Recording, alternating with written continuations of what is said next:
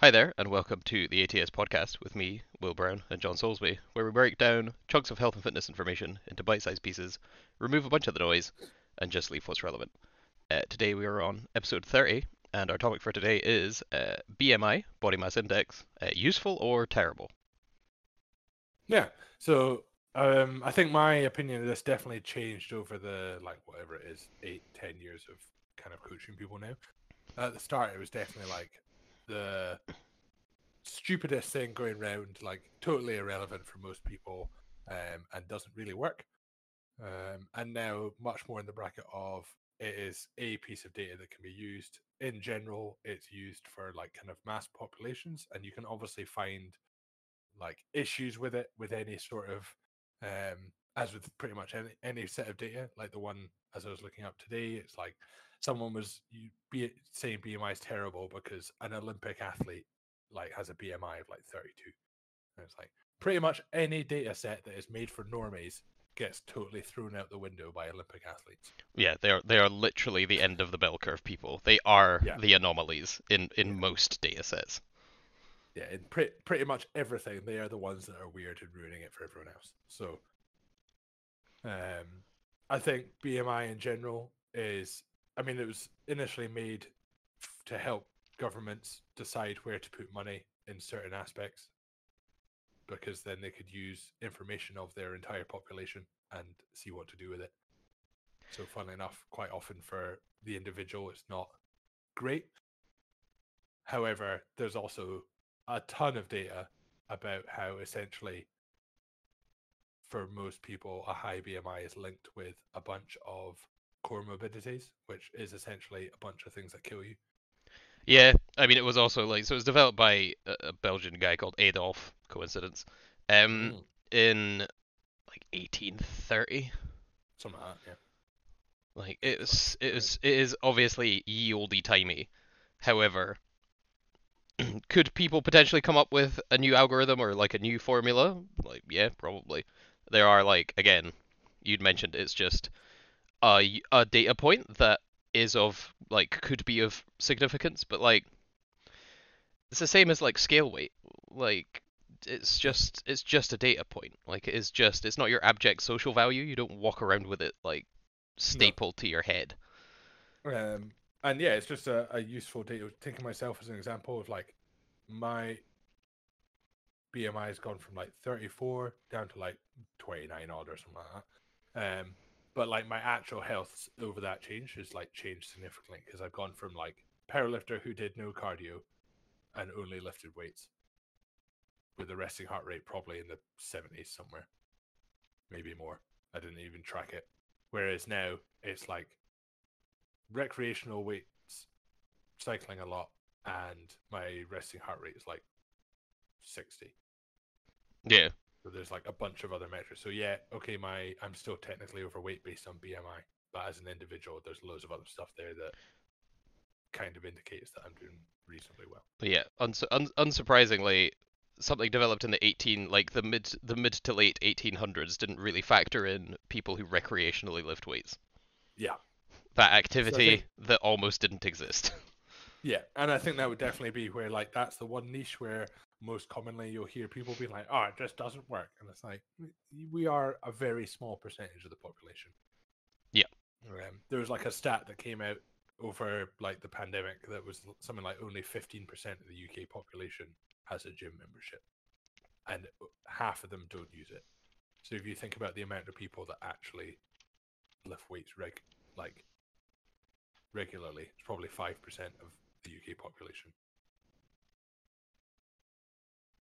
I think was pretty wild. Yeah, I think they've actually I just chucked a quick Google on it. Yeah, currently as of 2022 based on the UK Fitness Report, which I believe is like a reasonably cited source Yeah, of stuff, it's still at 14%. yeah, So, yeah, it's pretty wild.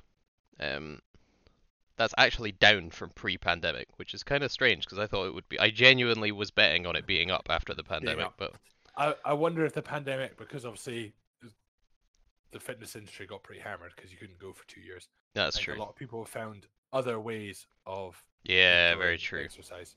Hmm. Because I The think, as I said, a lot of people, even with gym memberships, A, didn't use it, or B, just use the running machines as an example. So if hmm. you then went out and actually was like, oh, running's a bit nicer when I'm outside. Yeah, yeah. In the scenes, yeah, grass, Yeah. nice Um, views. yeah. Or you're like, I didn't use it anyway, so cancel it. Yeah. The I think it is again just a data point. I would not be like realistically if your BMI might point to something that you probably already know anyway. Like Yeah. if your BMI is like if you're again fit into one of these people because you're listening to this podcast, so you're probably like interested at least partially in fitness and health.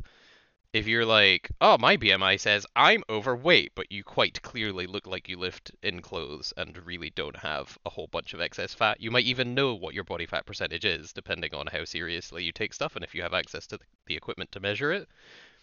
If you know that, like, you exercise regularly enough to have, like, a decent resting heart rate, a decently controlled blood pressure without medication, you lift weights and have a decent amount of muscle mass, like you have muscle mass versus the normie population, Mm-hmm. and your BMI is slightly into the overweight or pre-obese class as per your just height and weight, you could probably be like, that's probably fine.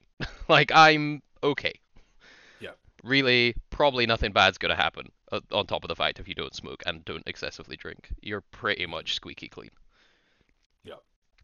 If you're like, oh damn, I haven't lifted weights since I tried to start in January for the first time in like 5 years and have already kind of bailed because it was too difficult. And my BMI says I'm like 35 or 37. Like on my BMI score, it says I'm like obese class 2 or whatever.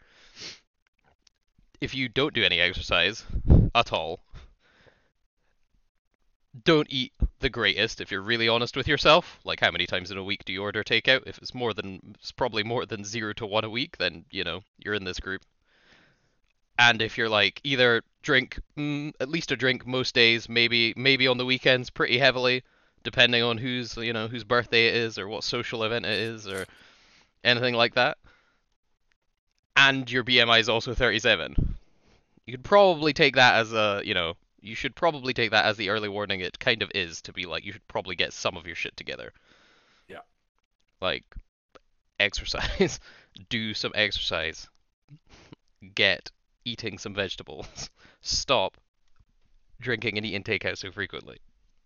Not don't stop full like whole ham. Don't like wholesale like shut everything Mm-hmm. down. Just less, man. Just less. Yeah. Yeah. I think it's like, as I say, just one data point. It is heavily linked to a lot of negative health things, but there's also other data points for those as well. But yeah, having So, the like, if everything else is good, then you probably don't need to worry about your BMI. But if everything yeah else is also not great, yeah you it's the should reasonable probably indicator. take it along with everything else and be like, Yeah. ugh. I wouldn't coast on it. Like if you smoke 10 a day, drink heavy on the weekends, and don't exercise, and your BMI is 26, I'd be like, still probably get something done. Like, yes, BMI is low, but you still Yeah. have a bunch of other things that are risk It factors. works both ways. If you're even if your BMI is like bang in the center, 22 and a half, like peak apparent like ideal weight, Mm. but you do literally nothing else, it's also not good. Yeah, it's not the greatest. It could be better. Are you as at much risk as somebody who's a lot closer to like the like mid to high 30s in BMI? Yeah, probably. But depending on what your other risk factors are. If you're just Yeah. someone who's constantly slim, doesn't exercise, doesn't smoke or drink, you're okay, but like I would suggest you get into some resistance training and exercise just to Yeah. strengthen yourself up a good bit because there'll be a time when you are not like function or you struggle to function or like day-to-day functioning becomes suddenly extremely difficult and that is probably too not too late, but you don't want to be trying to catch up from that point. Yeah. One thing that was quite interesting that I hadn't really thought of until I was perusing it for this topic is that BMI is also very handy for measuring, very young people, like children and babies, because you only need a height and a Yes. weight. Like I can't really imagine trying to do a 14-point fucking caliper body fat test on Oh, an infant. and that's the other one from like a doctor's point of view. Even in adults, it's like you have, Minutes. let's say, take as a GP as an example, you have 10 to 15 minutes for your appointment, trying to do a full screen of your resting heart rate, your blood pressure, a fat-free mass index, your calorie, like it's just not. Whereas you're like weight plus height squared or weight times height squared. Right, let's go. Yeah, that's literally And yeah. it's You can't get much easier. yeah. And irregardless, even if you're fit and healthy, there is an increased risk by being technically overweight based on data. It kind of like so they've got to go off something, and that's a start. Yeah, it's better than nothing, cause again they need to have some way of grouping people where they can allocate preventative or again potential like monitoring to people who are in certain groups because they will be at a higher risk of certain things happening to them than people who aren't. Mm-hmm. I've also just found out that there's a lot of people who view BMI as culturally insensitive, potentially racist. Um, Quite recently, when did this come out?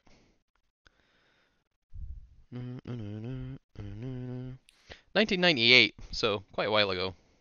Yeah, I mean it's potentially true. It was made by a Belgian, Oh, sorry, incorrect. probably. Actually, we've got some stuff in the 2020s and 2021 and 2 where people have UK National Institute for Healthcare Excellence has started kind of what's it refining the categorizations based on um like historical ethnicity of people, like their Mm-hmm. backgrounds, especially in country like the UK, especially down south, is like very ethnically diverse, and so they've got different recommendations for people of different Yep. ethnicities and races and stuff, which is quite cool because it kind of again, if people are at higher risk at certain points, Yep. they will get Well. well, hopefully they will get the help and advice they could get sooner, Yeah. especially if they would otherwise be too late, or it might be too late some of the time if they were in just the standard bracketing system that was developed Yeah. for I European can't people. imagine 1830s Belgium was overly ethnically diverse.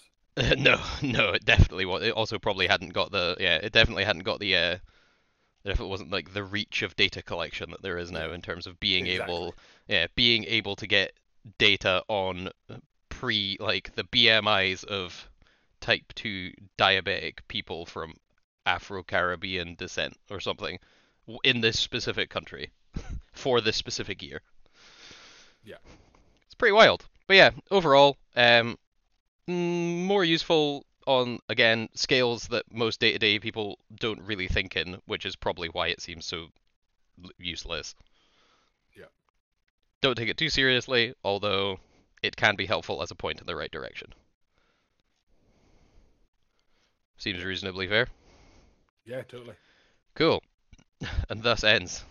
So it be said, let it be said. BMI is, I Yeah. final verdict. Stop the hate. Yeah, stop the hate. All right, catch you guys later. See you later.